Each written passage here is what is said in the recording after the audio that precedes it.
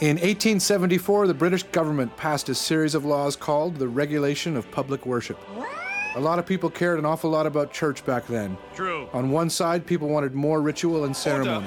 Order. On the other side, they wanted mostly none. In the midst of the battle, one minister, a rector in London at a church called St. George in the East, had stopped a practice whereby people who volunteered in church services could avail themselves of liquor from the rector's cupboard before and after the service. The Reverend King closed the cupboard. We have opened it again. Welcome to the rector's cupboard. Order.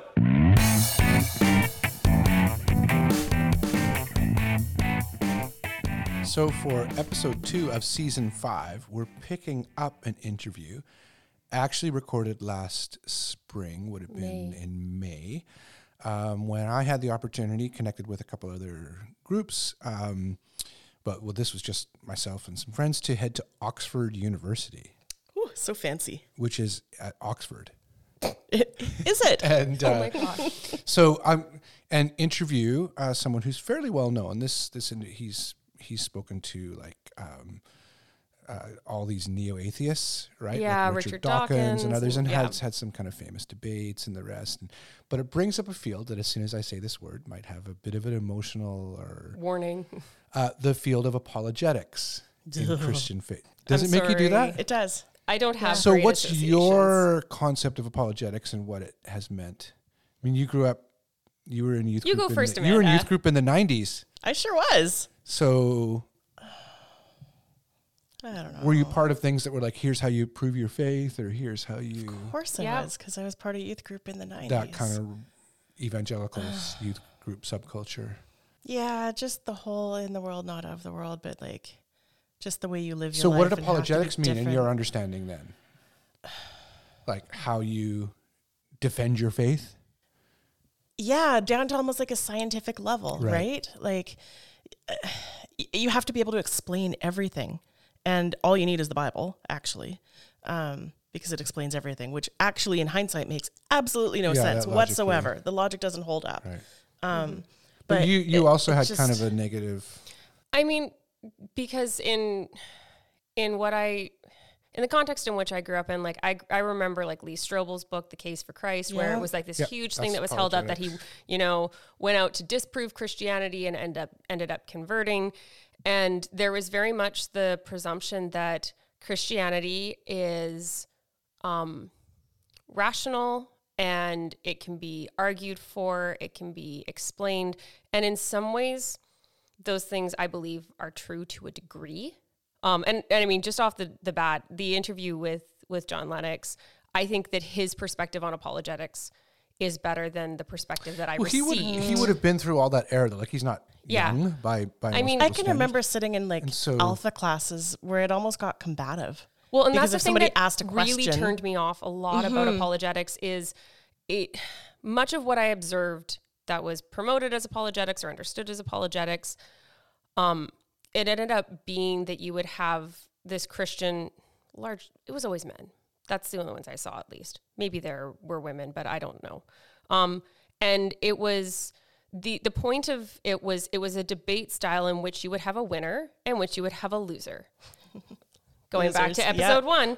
Back to losers. And so like the mentality was, what I experienced was you would try to humiliate the other partner to make them look stupid. You win an argument. And it felt from the us and Christian them. side, yes, very much so. It was that intense division of us and them. And from the Christian side, it was always, if you don't believe in this, it's because you're stupid. You're like, it is rational. And there are ways in which I think that there can be ways in which you can explain Christianity in terms, but one of the things that I always felt frustrated by with apologetics is it seemed really harsh and very combative, and I did not experience it as kindness and loving towards the other people that they would be arguing against. I think where my pause is when you ask me like what's my experience of it, like the words apologetic apologetics weren't used. So it actually took me a long time to even understand Yeah. right? It's not like we defined it like now we're going to enter into some apologetics and talk about this thing. It's just unpacking the experience of it, of just if you express any doubt, the danger of that is really real. I remember there are examples historically, like, C.S. Lewis or whatever. Yep. And I remember in the evangelical church, you would get his frame of Jesus as either like liar, lunatic, or Lord. And back to your concept, Allison, of like winning and losing. Sometimes there'd be that tendency then, oh, what a brilliant frame. And obviously then he must be Lord. So then the person you're talking to or trying to present faith to, like, is given no other space. Like, now, obviously you have Case to believe closed. now, right? And it's like, well, that's not really how belief works. And you're right. John Lennox, in my interview with him, because I think he's known that world of apologetics for sure. He's been, and people have probably wanted him to act that way. And there might be kind of zingers in conversations or whatever, some of the things you guys have been saying. But also, as he expresses in this interview, when he's talking to people like Richard Dawkins and others, one of the things he says that he's trying to help them to see is that they believe something. Whereas they're saying, no, I don't believe anything. I just take what's obvious. And he's like, well, no. And I think that can be helpful because that, again, engages with the other person rather than seeking to kind of defeat them or something like that, right? I'm still... I was really appreciative of the conversation that you had with John Lennox, and I feel like it really helped kind of reframe a few things for me. I'm still feeling a little hesitant about whether the subject of faith is most appropriately put in a debate sphere. I'm not sure about that because I think that like there are certain kind of tenets around debates of how they function and how they're structured and kind of things that are givens that I'm not convinced is the most helpful way to have conversations around faith. Well, the only way I think about the debate thing is like more in the Jewish context where they debate like scripture and text. And I think that's those are the all placement people who profess the same thing. Yeah. And that's the right placement. Well, that's like engaging so with the other though, not trying to it's different because it's not oppositional. So the other thing that happened at Oxford when I was there, this is more just a personal like travel log reflection. I was walking around and I think, so I was going to Simon Fraser University here in Vancouver in like the late 80s and early 90s. And so for those who are listening and don't know Vancouver or Simon Fraser, yeah, it's basically just a bunch of concrete bunkers, especially back in those days. And lots of gray. And Vancouver can be very rainy. Yeah, and then the clouds would come in against Burnaby Mountain. All the Vancouver stereotypes. I didn't struggle with depression at that time, really. I don't think, but it could be a really depressing place. And so Oxford, I'm walking around and England can be like that too. Bleak and rainy and whatever. And it's really, really old, like medieval kind of feeling to it. And I remember I was just walking around going like, oh, people here must be so depressed a lot. I even asked, I don't think on mic, but asked John Lennox about it. And he's like, oh yeah, like mental health is a big kind of, and then I was talking to John Swinton, who we've done some work with. He's at Aberdeen in Scotland. And we were talking about, how people say mental health is really important. And I think I mentioned to him my dad's favorite line about Air Canada, the airline here in Canada, main one, where he says, where my dad used to say Air Canada's slogan should be, we're not happy until you're not happy. Like that would be their honest slogan. And John Lennox was saying, yeah, around here in Aberdeen, the University of Aberdeen, he says, there's all these posters and slogans that say your mental health is very important to us. But then the whole structure of the university is kind of set up. It's not helpful for that. Opposite. So it actually kind of feels like propaganda. Yeah. Well, I mean, it is in a way. Last episode, we talked about Susan Cain and her work in Bittersweet. She talks about some of this. So I'm just thinking about Oxford, where she talks about the pressure in university to, I think Duke University called it, what was it? Effortless perfection. They coined the term in 2003 that originally applied in its application there to just young women, but then they realized, this is something it evolved. Yeah. People are feeling. And then Stanford called it duck syndrome. I liked that a bunch of universities had different names for it, but it was the same thing. Because duck syndrome was like the duck on the water. Feet are going underneath, but it doesn't. They never have to try. It's like barely, yeah. And then what was the other one? Oh, University of Pennsylvania just called it Penn Face. Yeah. Where you have, and that was that famous case, Madison, what's her last, I can't remember, but she took her own life, and literally minutes before that, she posted like a happy Instagram. Yeah. Just amazing, the kind of, and so, Oxford, I'm sure, like, that's where you go to Oxford, you're going to make it in life. Well, you have made it. The fact that people, have you not? Once you arrive there, like you've made it. You got in, which means that everything from there can only be good, right? Well, it didn't Isn't that how feel, that works? I mean, I loved being there. We tried to go to the pub that C.S. Lewis and others make and it was closed because it had some business thing or something like that. But it didn't feel like the happiest place on earth. Well, it's not Disneyland. It's not Disneyland. Or Disney World. Well, enjoy the conversation with John Lennox, and however you feel about consider apologetics. what you feel about apologetics. Yeah. Thanks so much.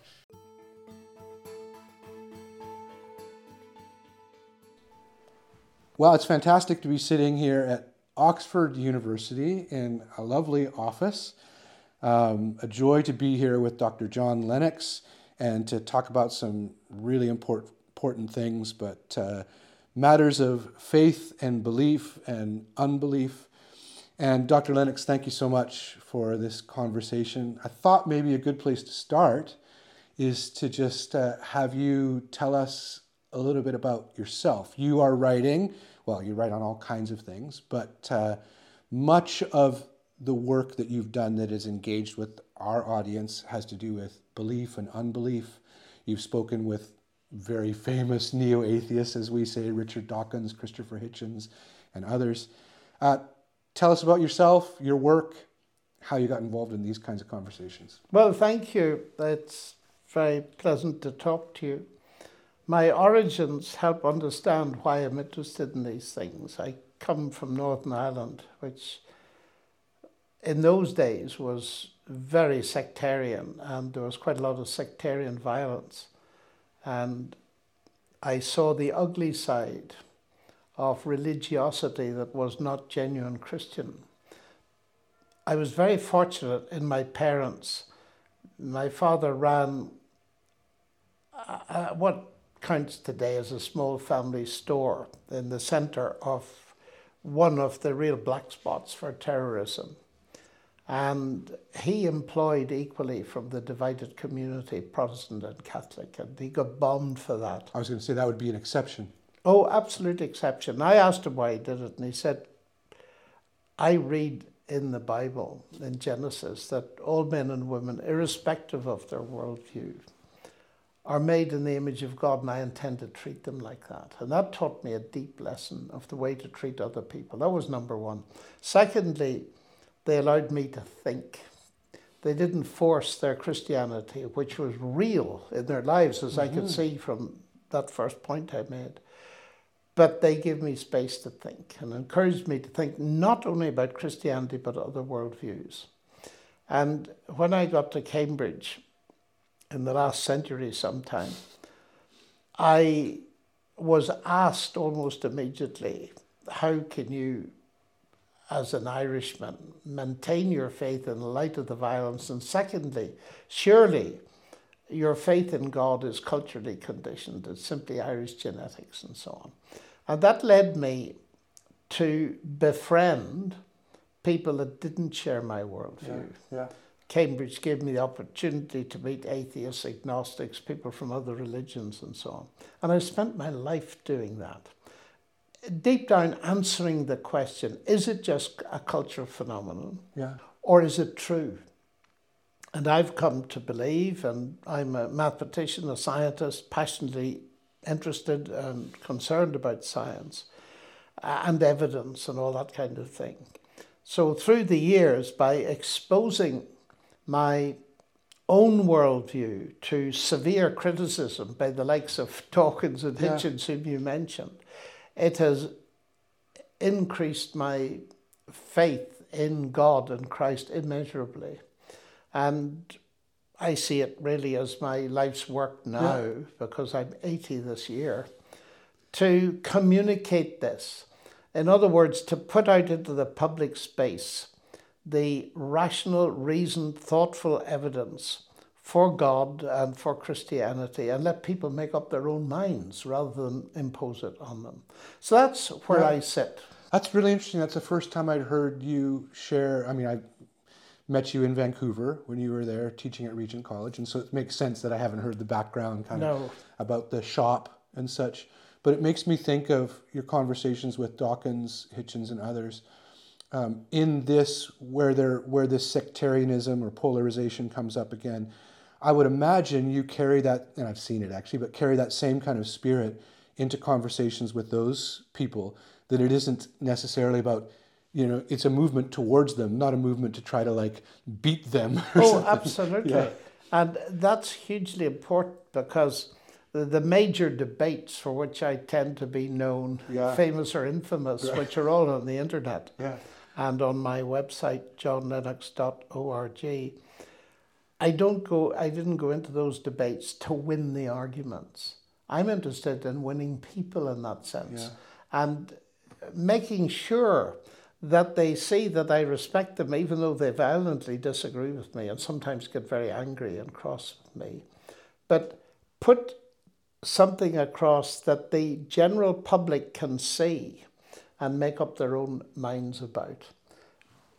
Simply wanting to win an argument tends to make people cut corners and use emotive arguments and false arguments actually just to win points, and I'm not interested in that. All kinds of straw man arguments. Yes, that's right. I'm interested in truth, and therefore I hope I'm prepared to correct my own ideas as I come into contact with other people. I mean, I'm not asking for insider information on what so and so like or whatever, but I would imagine in this, our shared faith, this would come from a faith perspective on what it means to be human, to move towards people rather than away from them.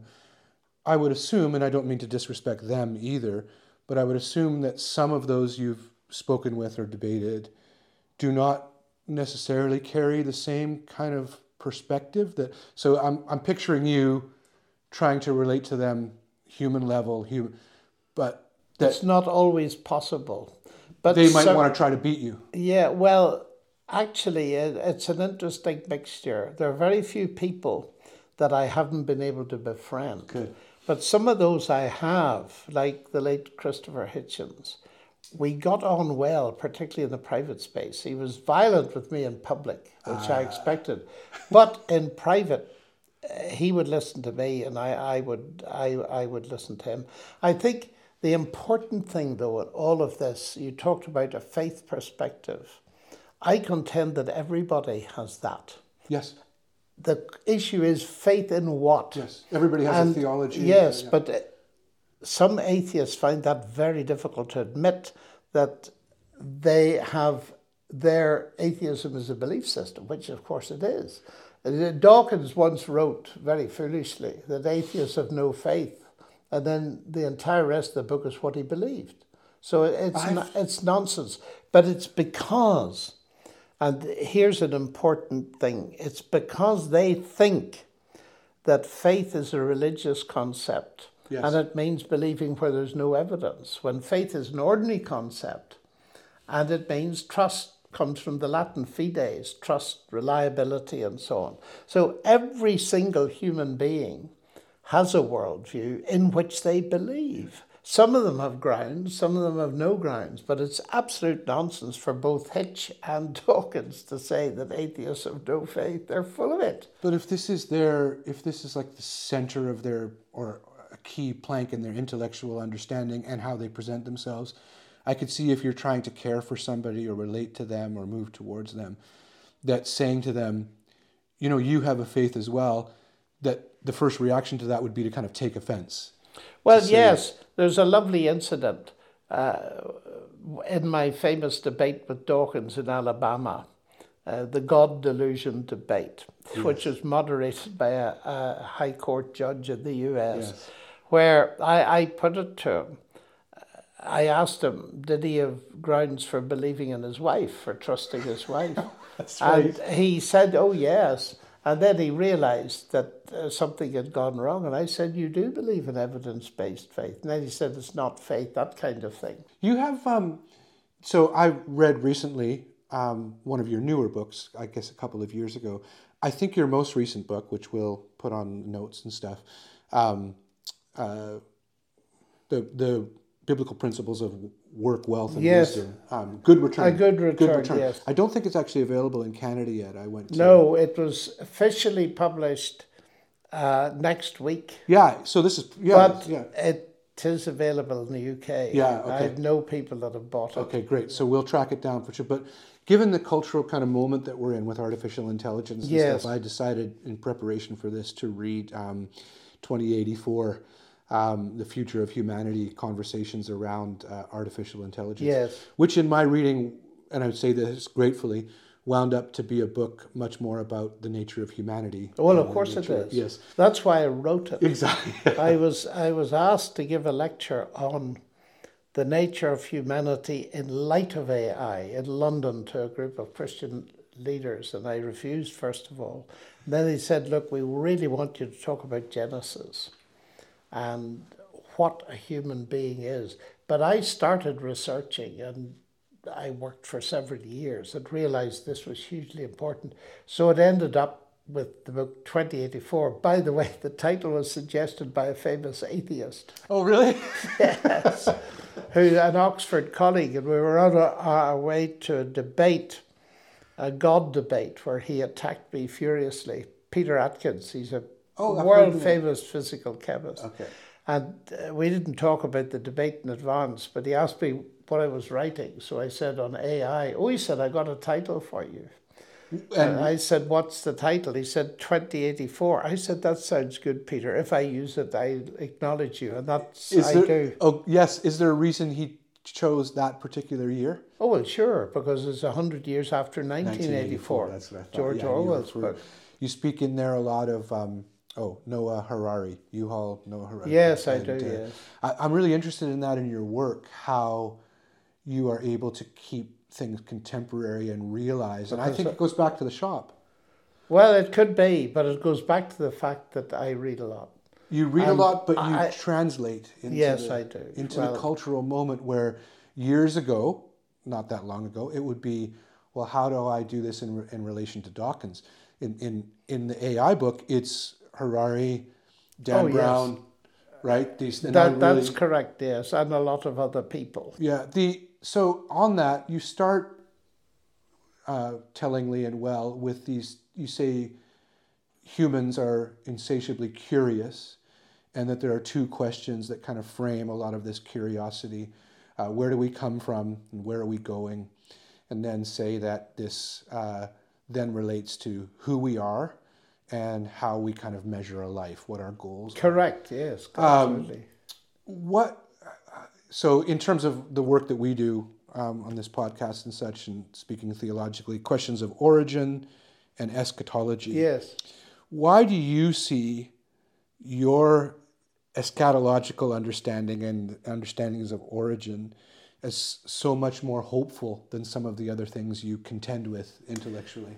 I think the short answer to that is because it gives me a framework, what they would call a meta-narrative these days, big enough to live in and give real hope, because what we think about the past determines our identity, and what we think about our future determines our expectation or our hope. People commit suicide if they've nothing to live for, and if they don't know about their past, they don't know who they are. So it's being sandwiched between an intelligible past and an intelligible future that have got real grounds backing up their credibility. And therefore the biblical teaching that this universe didn't create itself, which is a nonsensical concept that some scientists pacify their minds with to get rid of God, I'm afraid. But that the universe has an intelligent creator who created it and upholds it, and therefore gives it a direction. There is a goal. And human beings, the key statement, and I was very interested listening to Jordan Peterson talking about that key statement, that God made men and women equally in his own image. And when he's lecturing on this, he paused and he said, man, he said, that's the cornerstone of civilization. Image and of God. Yes, and we neglect it at our peril. So that's the past. And then because we are having so many scenarios presented to us, mainly in science fiction, of course, but now much more within the field of engineering, artificial intelligence, and so on, and they become more credible every day. The whole question about what does the future hold becomes pretty critical. And therefore, in the center of history, you have the fundamental claim that God, who did the creating, has become incarnate in Jesus Christ. And often it can be very hilarious, actually, my conversations when people tell me about the hope that AI brings. That, for example, artificial general intelligence, that we will be one day, and this is one scenario, capable of uploading our brains into silicon so that they be eternal. And they offer me this as a hope, but I say you're far too late where I'm concerned. And they say, oh no, it's never too late. This is what we're trying to produce. I say, you misunderstand me. Because the two problems that Harari isolates as being the agenda for 2020, for this century, solving the problem of physical death and enhancing human happiness, those are his two agenda items. They have been solved, in the sense that 20 centuries ago, Jesus was raised from the dead by the power of the God who created the universe. So the problem of physical death has been solved. But not only that, he promises everybody that faces the mess that they've made of their own lives and possibly others. The Bible calls it sin, which is a rather unpopular word these days. But we're damaged people, and we damage other people. We damage the planet. That if we face that and admit it and trust Christ because of the evidence he's presented in his teaching, his life, his death, his resurrection, then we're in for the best upload there possibly is, because the promise is in the future that he will return and raise us from the dead with the life that has already begun in our hearts through receiving him. AI has not anything to offer that's remotely like that. So I want to tell the AI community about this message and say to them, look, guys, you are prepared to listen to a whole kaleidoscope or palette of futuristic scenarios that have got relatively little evidence supporting them, particularly the uploading of the brain and so on. Whereas there is a highly credible scenario coming from 20 centuries ago, which is presented in the book that many of you have rejected because you don't realize that one can take it seriously without losing your intellectual credibility. And it tells us what I've just said, that it's possible to have a hope that transcends physical death. And of course, physical death is the thing that ultimately removes hope. Right. For everybody. Which is why Harari talks about these problems. When I read that in your book, and I've read some Harari as well and encountered there, the AI stuff, and of course this would be, again, because we share a faith, that, and so I try to hear it. How does this sound to people who don't believe what I believe, and respecting them? Those things sound so dystopian to me. Oh, they are. In the AI. But what encourages me and gives me another kind of hope is that the secular world has responded very positively to my book. Yes. I get phone calls and emails from people saying, look, I've read most of the books on AI and yours is different. You've got a different perspective. Very much. And I'd like to interview you. And things like that are not only coming from the West, but from the East, from China. Incredible. Last week I had an invitation. So I'm quite encouraged because in spite of the fact that there's a lot of doom and gloom around, even in the AI scenarios, they're frightened of it at the moment. They're all talking about that. And they want to impose a moratorium on it because they're worried that they're losing control. It's ironic, there's a mathematician, I believe, who's written and said that the original creation, I'm not sure if she's a believer in God or not, but she said the problem with the original creation was that God lost control of the creature he'd made. Our problem is exactly the same. Here we go. We might lose control. And the so-called control problem is what Elon Musk and Jan Tallinn and all these brilliant people, Peter Norvig, are concentrating on, and is why they want a moratorium. Well, and it seems so evident when I read those articles alongside your book and think their fear is that this would be inhumane, that it's not, it has no recognition of humanity. Well, of course it hasn't. It is the most important thing to realize in all of this is that artificial intelligence means what it says. It's not real intelligence. It's only simulation. And one of the top experts, Peter Norvig, really agreed with Alan Turing, who's the father of all of this stuff, in saying, look, it's not important that we try to reproduce consciousness. Well, of course, they've no idea what consciousness is. There's no likelihood of reproducing it. All we want to do is play very well the simulation game. In other words, it's artificial. It simulates what normally requires human intelligence. Yeah. That is where we're at today. But they want to do it so well. It's much faster, much cleverer, much more information. And they've got there in several areas, particularly with ChatGPT-4. I'm interested too in, you referenced earlier in getting us to this place, the imaginative, understanding, but it's real, that some of these people wanted to get rid of God. So they do this kind of, and the nature of atheism, or how belief and unbelief exist. I could see myself, like we're in Oxford, we go by the monument where these people were burned because they believed the wrong thing, or they're just down the street here, right? Well, they believed the right thing, actually. Yeah, but not according to the people who did the burning. And so there's this, some of it I'm thinking through how it would make sense to me to want to get rid of that God. Oh, yeah, sure. And so it's a lot of what I have a friend, Richard Topping, he's at Vancouver School of Theology, the president there, a great guy. And he says in his conversations, a Presbyterian minister as well. And he says, when he's talking to people who don't have Christian faith and they're doing some of the, the conversations you have, he says, well, tell me about the God you don't believe in. Yes. And you do the same thing. Well, that irritates many people. It certainly irritated Dawkins when I faced him with that. Yeah, because then he responds with, well, I don't believe in that God either. Yes. So some of this impulse to get rid of that God we identify with.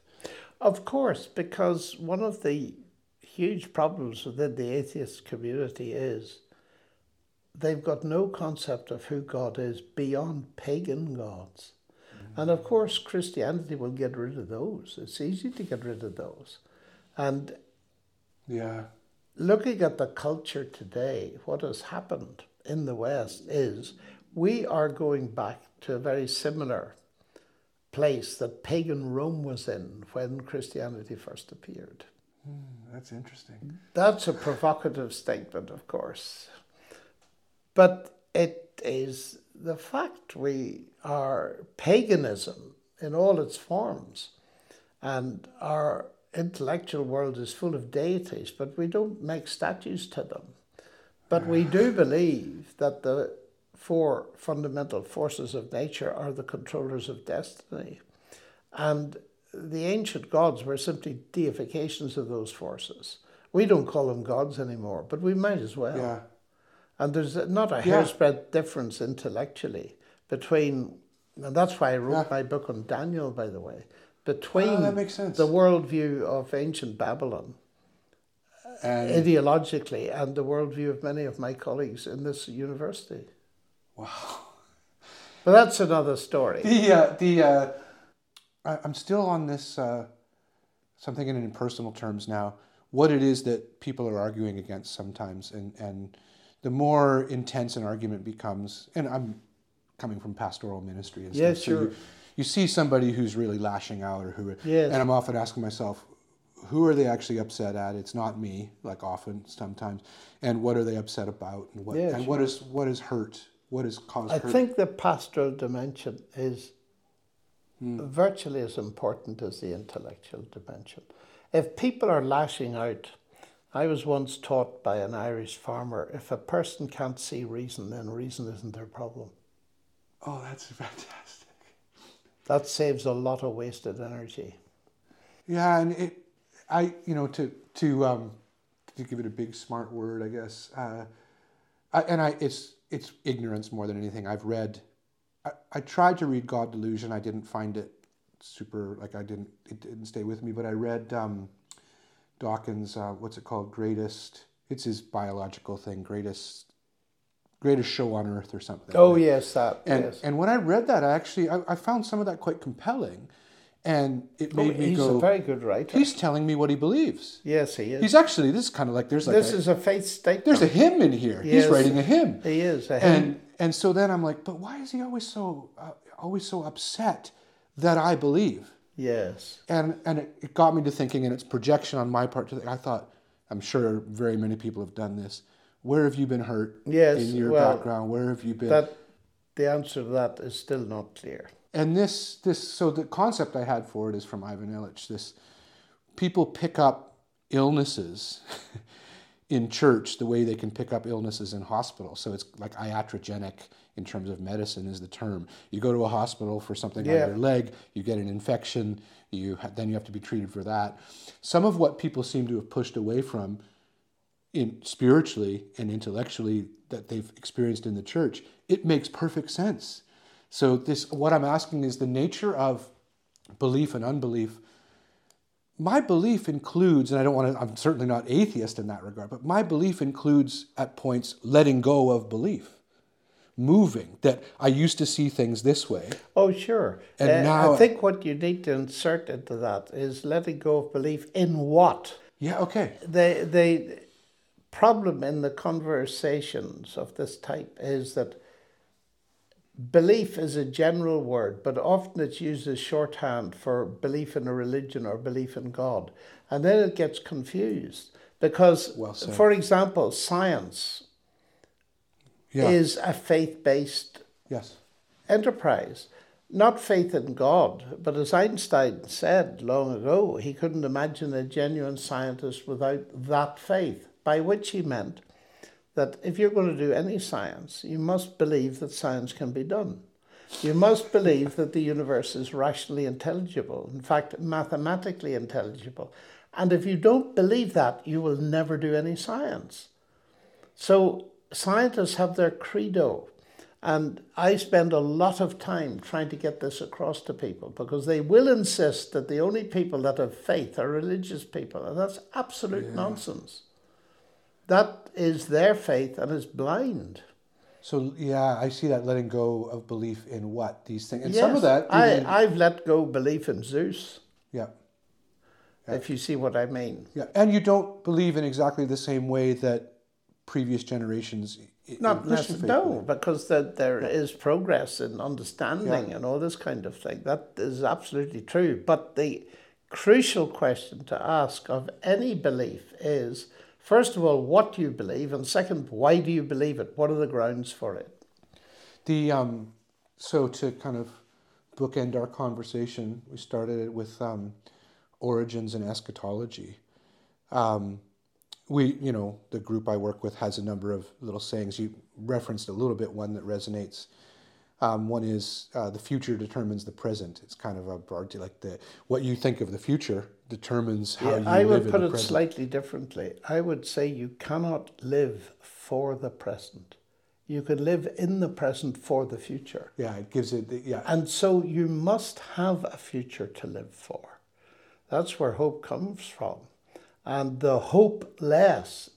You see, in biblical language, hope by definition is my expectation for the future. That's what it means. And therefore, we can ask people, what is your expectation for the future? And many people don't have that. Or it's dark. Or it's very dark and dystopic. Yeah.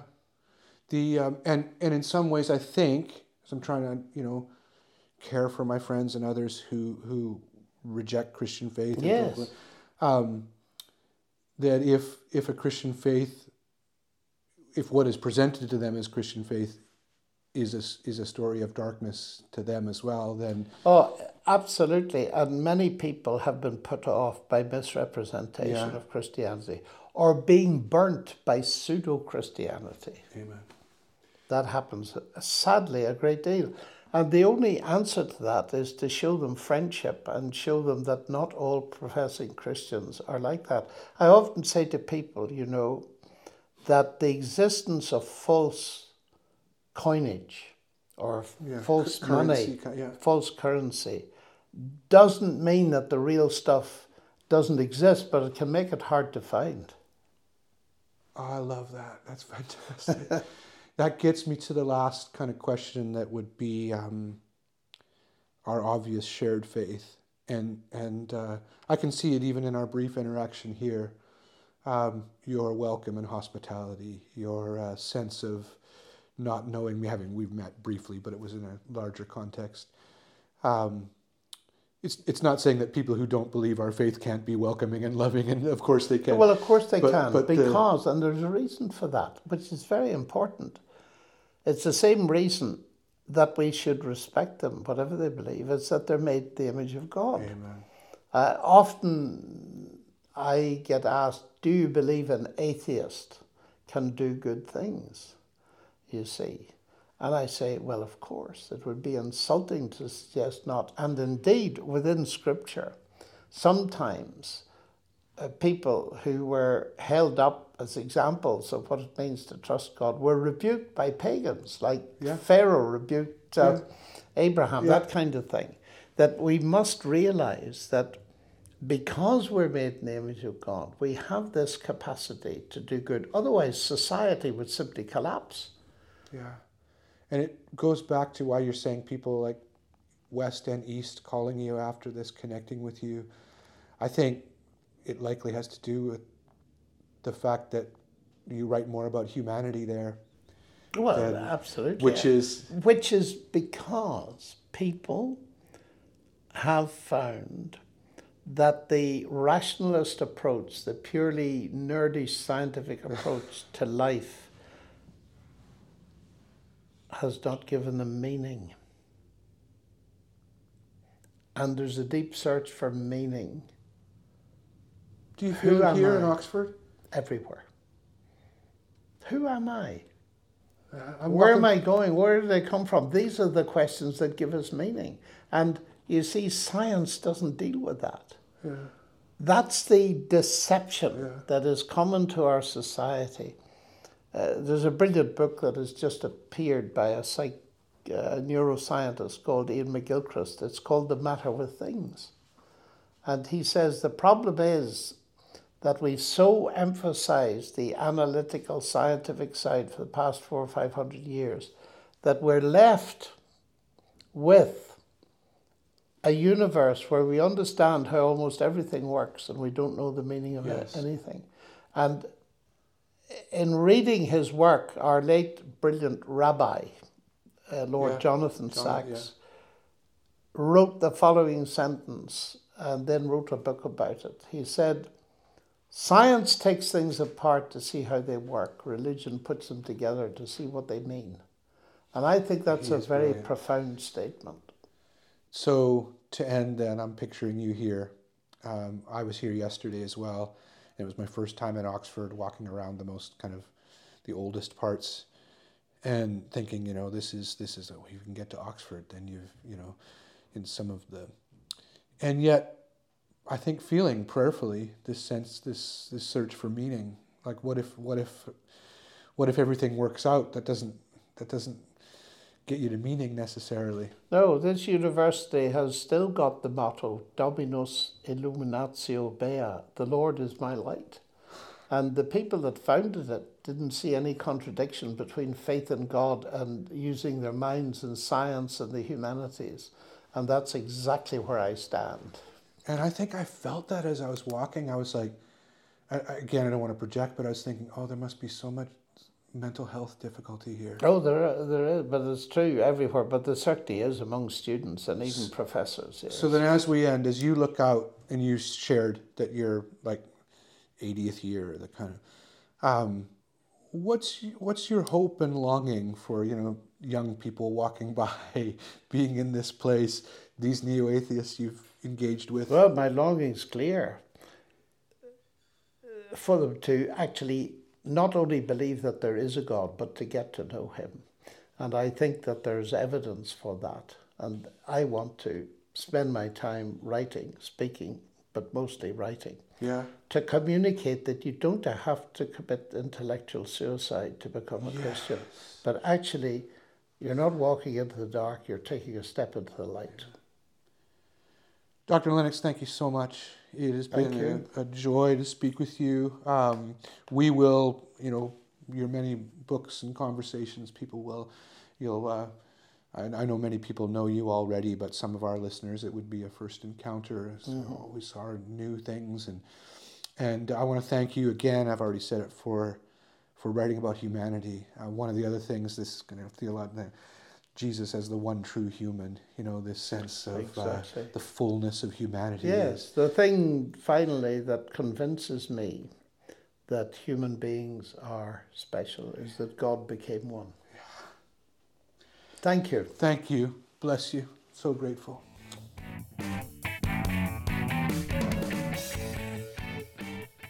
Rector's Cupboard is a production of Reflector Project and is hosted and produced by Todd Weeb, Allison Williams, and Amanda Mina.